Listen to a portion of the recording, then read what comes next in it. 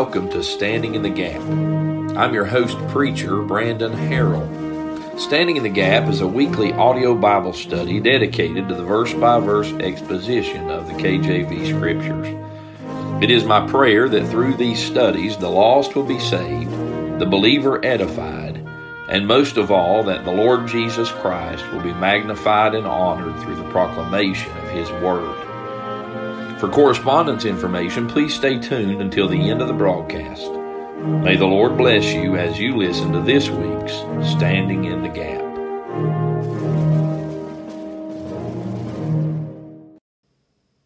All right, this is Preacher Brandon. Time again for Standing in the Gap. We're in Matthew, chapter number 2, and today we're going to look at verses 10 through 12. We're considering the visit of the wise men. We saw already in verses 1 through 9 the arrival of these wise men. Looked at several things concerning who they were, where they came from, and why they came. They came with the express purpose of worshiping the King. They said in verse 2, "Where is he that is born King of the Jews? For we have seen his star in the east, and are come to worship him." And so we looked at the inquiries that were made, how that Herod demanded of the scribes and Pharisees where Christ should be born. When they told him that it was Bethlehem, he then sent these wise men to go and search diligently for the young child. And he requested that when they found him, that they would return again and tell him, because he falsely said he wished to worship him as well. We closed in verse 9 last time. It says, "When they had heard the king, they departed, and lo, the star which they saw in the east went before them till it came and stood over where the young child was." And so we saw the arrival of these wise men. Well, today we're going to move into verse 10, begin to consider the adoration of these wise men. There are two aspects of this adoration that I want to point out. First of all, they're rejoicing. You'll notice in verse number 10 it says, "When they saw the star, they rejoiced with exceeding great joy." Now the word here for rejoice, it denotes to be full of cheer. It means to be calmly happy or to be well. They were said to rejoice. They were filled with joy. This joy overtook them. We might call it joy unspeakable and full of glory. The Bible said that they rejoiced exceeding great joy, with exceeding great joy. The word exceeding means vehemently. It speaks of intensity or of passion. And so this rejoicing that they did was vehement. It was intense. It was passionate. And then we find that it was great. It was exceeding great joy. The idea of the word great here, it is the Greek word megos. It's where we get our English word for mega. It just simply means big or large. It refers to the size or the stature of a thing. This joy was an oversized joy. I thought about that in comparison to whatever joy the world may appear to offer. There is no joy comparable to the joy that the Christian has in the worship of the Son of God. The Bible tells us here that it was when they saw the star that they rejoiced. They rejoiced not just at the sight of the star. We dealt with that last time, how that this was a phenomenal thing that God had done supernaturally to guide them. They had not seen it since they left the east, and here it was again. But they rejoiced not just at the sight of the star, but the idea of the grammatical makeup here tells us that they rejoiced at the reality that their journey was over, their search was over. They had come to Him. That was, after all, the intended purpose of their journey, and that's the purpose of ours as well. All that transpires in this life is to the end that we appear in the presence of our King and worship Him. That's what they left their homeland to do, And here they were finally realizing that dream, if you will, that desire to come and to worship Him. We ought to have for our primary motivation the bringing of ourselves and others to Christ Jesus for the explicit purpose of worshiping Him. The Father seeks worshipers. Christ is worthy of such worship. And the Holy Ghost, in His work of regenerating sinners and bringing them to Christ, makes worshipers out of poor lost sinners. And that is what they left to do, and that is now what they are going to enjoy. When they saw the star, they rejoiced with exceeding great joy, knowing that their search was coming to an end. Notice they rejoiced when they saw the star, but they did not worship until they saw the sun. Though we ought to rejoice at anything really that points us and guides us to the Savior, we have to be careful not to render worship unto any of those things. The Scriptures, we thank God for our Bibles, and it is through the Scriptures that we are pointed and guided to Christ, and it is through the Scriptures that we are taught to worship Jesus. I think of men that have opened the Word to us and preached, and how that God has used various instruments to bring us to Christ for worship. But none of those things can be elevated. We have to be careful not to esteem those things more highly than we ought, and only render our worship unto the Lord. God alone, in His persons, Father, Son, and Holy Ghost, is worthy of our worship. No one else, nothing else is worthy of worship but God alone. And so they rejoiced when they saw the star, just as we rejoice at the Word of God that points us to Christ, just as we rejoice when God uses human instruments in our lives to point us to Jesus, and just as He may use any other thing to bring us to a place of worship. But worship is for God alone. And then in verse 11, we see their reverence. So in verse 10, it is their rejoicing, and then in verse 11, it is their reverence.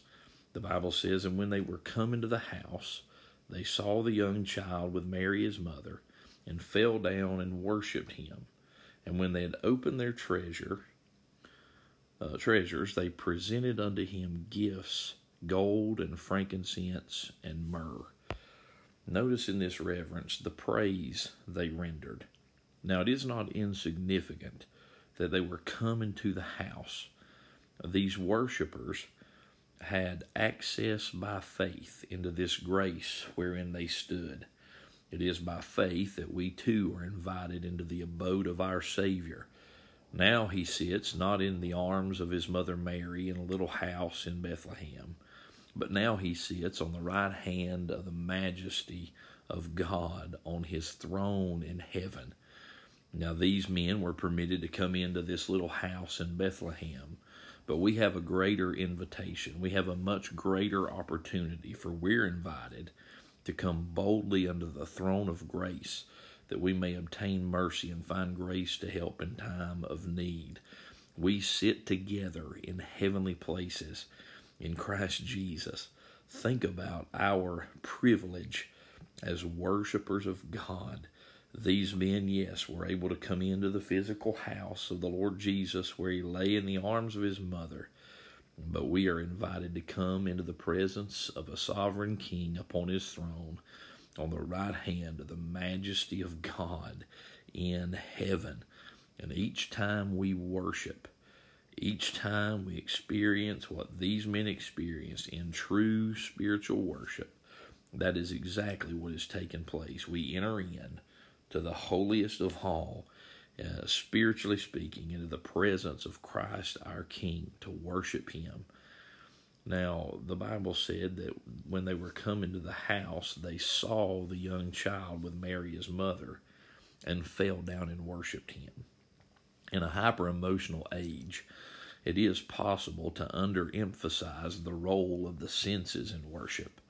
Yes, we worship by faith in God's written revelation, and it's so that we ought to worship despite what we sense or feel. We may not feel anything, but yet we ought to worship. But something happened when these men saw the star, and then when they saw the young child Jesus in the arms of Mary. It is normal that our senses play a role in our worship. Just as Jeremiah's eye affected his heart, our eyes and our ears and the rest of our senses may affect ours as well. And though we cannot be led by our feelings, and though we cannot let what we see and what we hear be the only basis for our worship, we must understand that God has made us emotional beings. He has given us these senses, and all that God has done and all that God has created us to be is created for the purpose of worship. And so when they saw the star, when they saw the young child, it incited worship in their hearts. And then we notice that they saw the young child with Mary his mother, not the mother and the young child. There's no and here, it is with. This simply tells us that they saw Jesus with Mary. It tells us where he was. Preeminence here is placed upon the young child. He's placed first in this text. There's much to be said also about the posture of these wise men. The Bible said when they saw this, they fell down and worshiped him. The word fell down here, the phrase fell down, it denotes laying face down on the floor.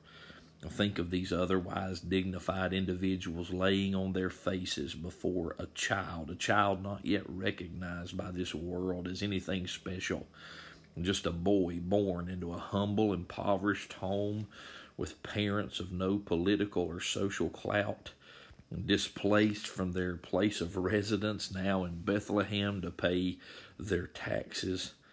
Yet here they are on their faces before the King, before Christ.